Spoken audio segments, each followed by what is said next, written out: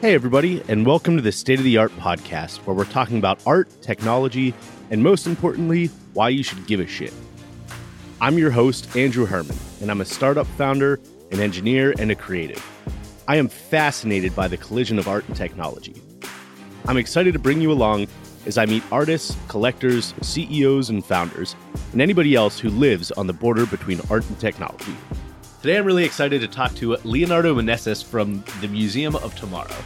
The Museum of Tomorrow is based in Brazil, and first of all, it's stunningly gorgeous. Check it out on the internet. But more interestingly, they're focused on tackling some of the biggest problems facing the world over the next 50 years and figuring out how they can tackle those issues and explain those issues by using artists. It's a really intriguing merging of the natural sciences as well as art. So I'm really excited.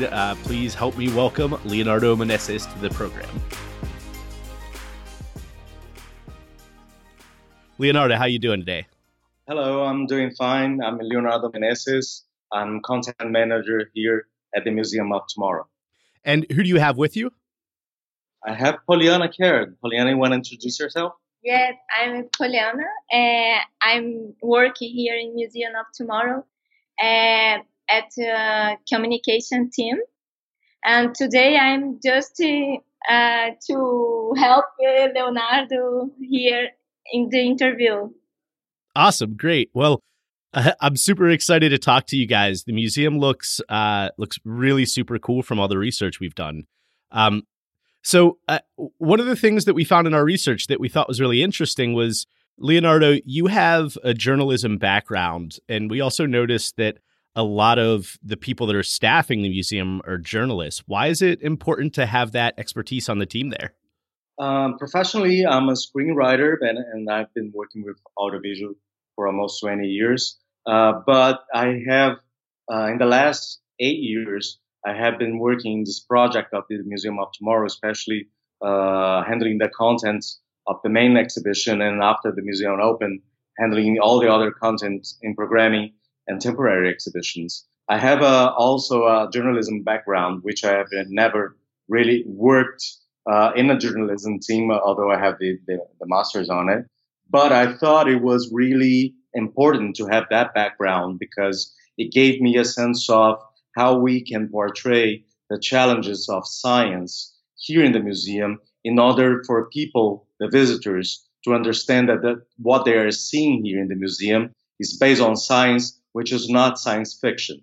So when we are talking about climate change, it's not about just stories of people that are being affected by climate change, but also the science behind it and all the data behind it, and that everything is accurate, so that we are not showing something that is out of the blue, but something that is really happening to the planet.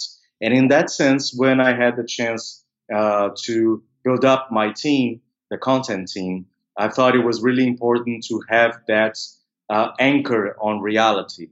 So I thought that having a background in journalism would help to have that sense of that what we are showing here is the real thing regarding science, and that all data is corrected. So I think that way of approaching stories that are anchored on data, I think that would be really important to have that back. Yeah, it's nice to hear that. It sounds like you're trying to lend a bit of journalistic credibility to sort of the messaging that you guys are firing out with the museum. So, even with sort of the more creative journalistic background, so then what also led you kind of into the science-y direction? Well, the museum always started as a science museum, but we are focused on the challenges for the next 50 years. And in that sense, we have lots and lots of things that we approach from cosmology. Our own general curator, he's a cosmologist, but we also enhance other things such as artificial life, artificial intelligence, the changes that we are doing to the natural fluxes of the planet, overpopulation, overconsumption. So all of those things, we had to have consultants, which are researchers from prestigious universities and research centers in Brazil and abroad working with us. So just for the main exhibition, we had 33 consultants from various fields, most of them Brazilians, very well known in their fields of knowledge. And we also had some of them who are from foreign countries. But what we want to enhance is that we had an international approach, that everybody felt that what we are doing to the planet is global and we'll all be affected by it. So we wanted to not have like a tragic story of how we are polluting the planet and all that. Of course, we showed data regarding those issues, but what we want is to have a more philosophical approach of why we are doing this to the very own environment that help us maintain our way of life that we have today. And what we feel that science is telling us is that if we continue to consume the way that we are consuming, if we continue to use the natural resources the way that we are doing today, the future generations will not have the good life, let's say like that we have today. So we have a climate that is fairly stable. We have natural resources that are fairly available, but all that there are signs that they have we are getting closer to the Earth's limits, and that's what we want to show here. That's yeah. I mean, so obviously that's a hot button topic, and you know we're based out of San Francisco, and that's something that gets talked a lot about here. So let me kind of flip the switch to the other direction. So online, the Museum of Tomorrow describes itself as an experimental museum where the content is presented through a narrative that combines the accuracy of science with the expressiveness of art. So obviously for what we're doing, that's inspirational. But, you know, if your mission is sort of around exploring these issues with where the world is going in the next 50 years, why do you guys find it important to link that in with art? Because what we have here in the museum is data, then general people can find it online. But when we read a newspaper segment or a scientific report, it has a more rational approach to it. And we think that rationality, even though it's very important and it's science-based material, we thought that here as a museum, we should have people more emotionally and sensorially touched by the experience that we present here. So in that sense, we thought that the emotional link should come from an artistic point of view. In that sense, we have many videos, we have some pieces of art in order to highlight the bigger concepts that we show here and to try to touch people emotionally, because we think that the reasons that can change behavior and change habits, they normally do not come only from the rational point of view, but also from the emotional point of view. And we think that art is one of the best ways to do that. And museums are fairly well known in using art to highlight one of the bigger issues that we are living in societies nowadays. And we thought that that's a combination of rational and emotional approach touch our visitors the better, for them to also act upon what they have seen here. Yeah, that's really cool. I mean, it's almost, when I hear you say that, it almost sounds like a literary approach of using both logos and pathos, right? Can you, I'm really curious, can you kind of dig into an example of where you in the museum are kind of combining the rationality of a scientific approach with the creativeness of an artistic approach? Yeah, sure. Here in the museum, in the main exhibition, actually, which are permanent exhibition that we change often, just to highlight that since the opening of the museum two and a half years ago, we did already almost 400 updates to the main exhibition alone. So because it's experience, so we can edit the text, the figures, the images, and some of the videos fairly often. So what we do here is that each one of the 5 areas of the main exhibition they have broader questions that try to uh, try to highlight the main concept of each area. So we have like cosmos, which is the moment of always. So the question over there is, where do we come from?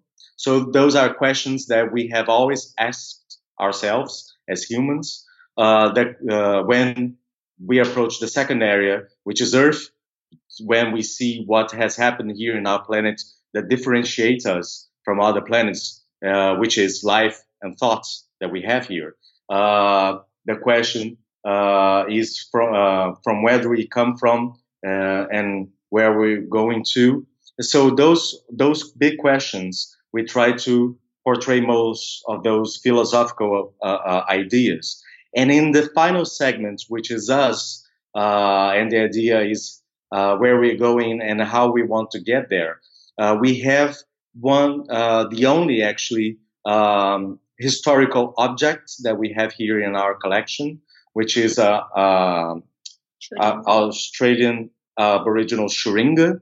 Shuringa is a symbolic tool made by wood, which is really long, is actually almost 2 meters high, and has lots of drawings carved within it.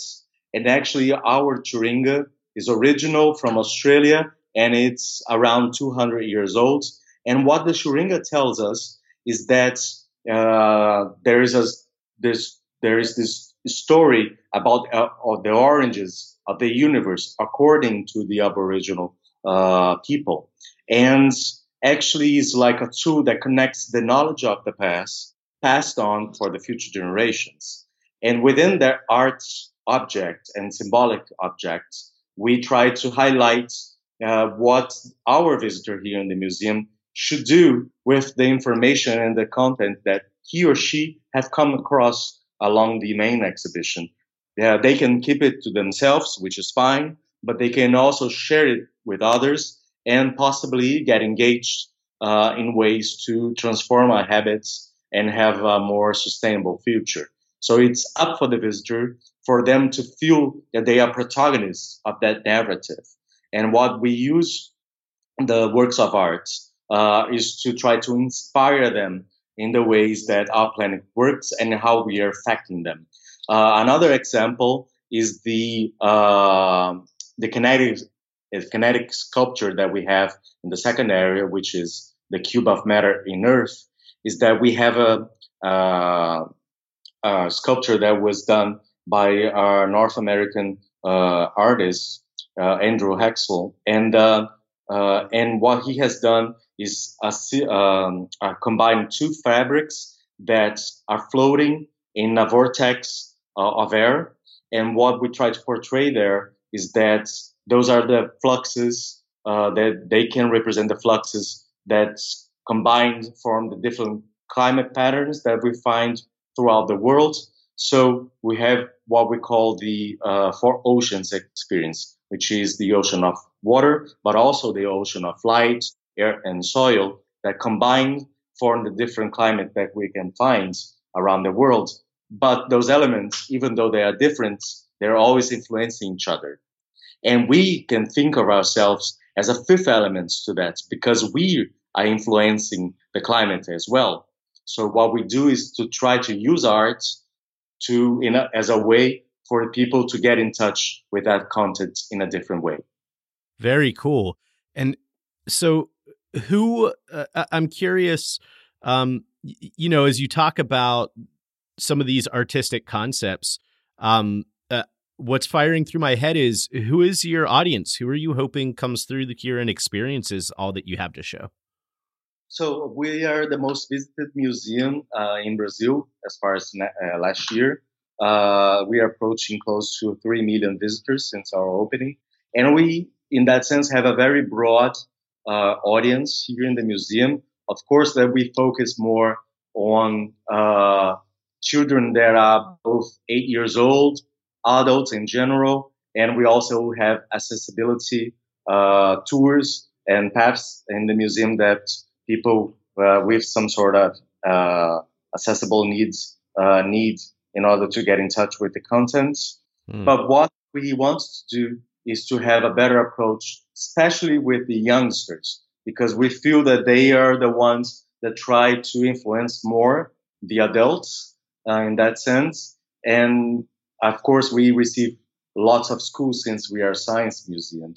And the cool thing about the researches that we have been doing with our audience is that around 12% of our audience has never been to a museum or has not been in a museum in around 2 to 3 years. So they are not frequent in visiting museums. And that's a real big honor for us to receive that audience, because it means that we are like the gate of entrance for them regarding cultural institutions, especially museums. So we think that our digital approach of interactives and the way that we feel that those stories can be connected to everyday life, I think that it can make a difference for people that normally are not museums, and hopefully will continue to visit more museums after they have passed through us. I want to take a quick break to tell you more about our Patreon page. As you know, here at State of the Art, we want to build the art and tech community, increase the conversation, and we love bringing you guests from across the art and tech world. But the thing is, there's so much more we want to do. We want to continue to bring you great guests. We want to do live podcasts. We want to increase the frequency. To do that, though, we need your support. Visit our page at patreon.com/stateoftheart. Pledge just $1 and you'll get access to exclusive content, behind the scenes footage, and a chance to be our super fan of the week. And let me tell you, this is pretty cool. Super fans will get a shout out on next week's episode and a chance to show your art and tech thoughts, events, or whatever within our social feeds. So go to patreon.com/stateoftheart and become one of our patrons today. Now, back to the episode. So, can you talk a little bit about, I know you guys are working on some really interesting projects around sort of AI and robotics. What do you guys see as the future of where museums like yourselves can go, and how you're using technology to enhance your experience? Yeah, sure. We think that technology is a powerful tool that can get people closer, but normally it can also try to blind people from what they can really do with it in order to get more an entertainment approach to the use of technology within museums. And we are very concerned about that use, because we want people to be more active on the ways that they can engage with the museum content, and not just to be, immersed into technology itself as a way to just be entertained by it. So what we try to do is to use technology as a way to connect people and projects. And one of those examples is the most recent expansion that we did to the main exhibition, which is Iris Plus. Iris is a character that we created in the beginning, right before the museum opened, which is the digital assistant for the visitor, which started as an optional visitation attraction, which every visitor receives an RFID card that they can use if they want to track all the interactives that they check in with, because we have more than 2,000 screens of digital content. And of course, that's not possible for one visitor to see it in one day of visit. So if the visitor wishes to, they can register with name and email and use the RFID card to connect that data with the screens that they have navigated through in the content, because it's up to them to decide how much in depth they want to get into each theme. If they like climate the most, they will get in depth more into climate. If they like DNA information, they will get more into in depth with that.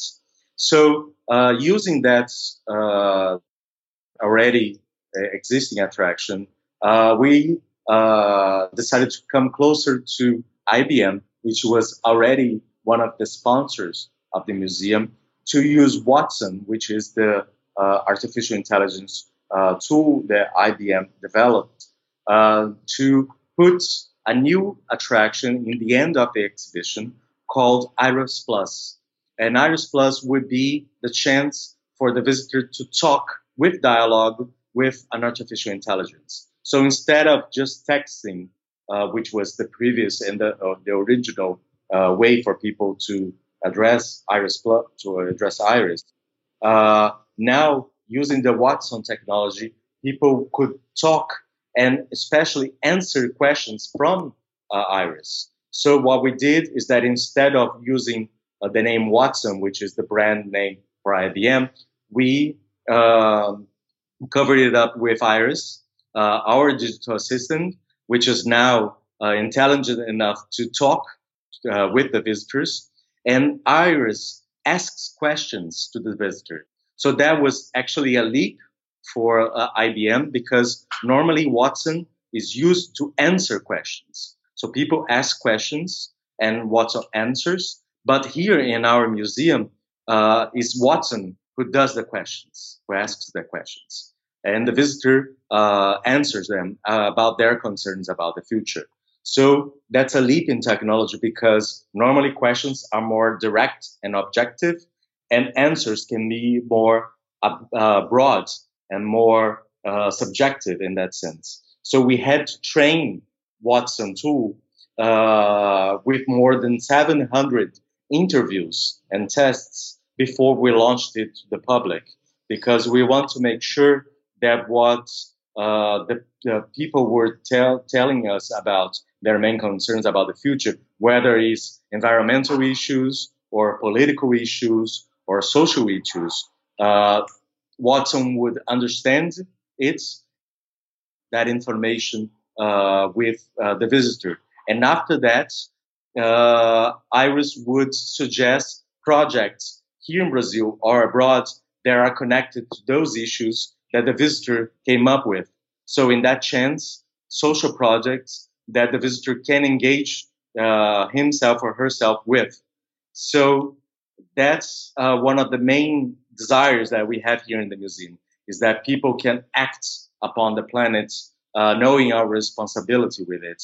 And so we are using the Watson technology in order for people to be more engaged with volunteer projects. And we think that that's a cool way to make people more aware of what we're doing to the planet, but also more participative in that sense. Yeah, that's really interesting. So, you guys are this beautiful, really big museum. I mean, you guys are a huge operation. And for our listeners, if you haven't heard of the Museum of Tomorrow, really, I would implore everybody to check it out. I mean, it's a beautiful, gorgeous structure. And obviously, there's a lot of time and energy that has gone into it. I'm curious. So, you guys are using this technology to really help people reach out and sort of make a difference connected to your mission. How are you guys? Is there a way that you're sort of tracking your footprint that way? Is there a way that you're looking at what your outbound legacy is outside the walls of the museum? Yeah, we are always doing some researches, and we think that some of the key things that our audience is concerned about is conscious consumption. So what we try to do is to get some of those informations and try to enhance our programming towards it. And actually what we're doing right now with the museum is try to have some of our exhibitions and experiences be reproduced or created outside of the walls of the museum. So we have begun to think about some temporary exhibitions that can tour. We have tried to do actually something that we have done in the beginning of the year. We had the World Water Forum for the first time done in the Southern Hemisphere. And it was hosted in Brasilia, which is our national capital, but many, many kilometers away from Rio de Janeiro, where the museum is located. And that was the first experience that the museum had that was outside of the museum, like really with museography. We had a virtual reality experience for the visitors of the forum to engage with. So what we have been doing after the first 2 years is now that we are trying to have a more experience for our visitors, not only outside of Rio de Janeiro, but also near our communities here in the harbor area of the museum. So the museum is located in one of the oldest areas of the city, which is the harbor area. And that was an area that was fairly dilapidated in the past decades, and that was majorly refurbished in the last decades. So many museums just opened here, like the Rio Art Museum and our museum. The new aquarium just opened like almost 2 years ago as well in this region. YouTube Space is also located in this area.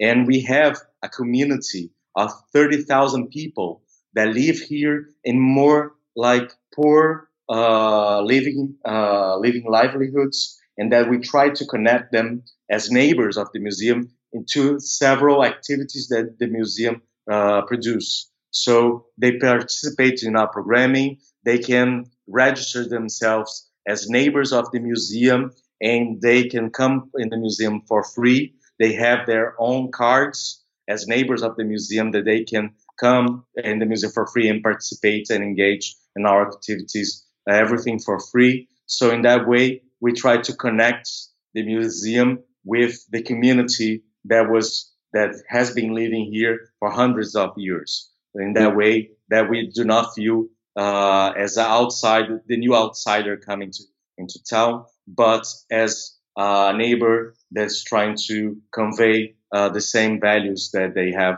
here with this historical region. Yeah, I think you probably were about to predict my next question because, so you guys opened in 2015 and there was a little bit of controversy whenever you guys opened. I mean, it was around the Olympics as well. And some of the issues in Brazil in terms of big spending and stuff like that have been well documented.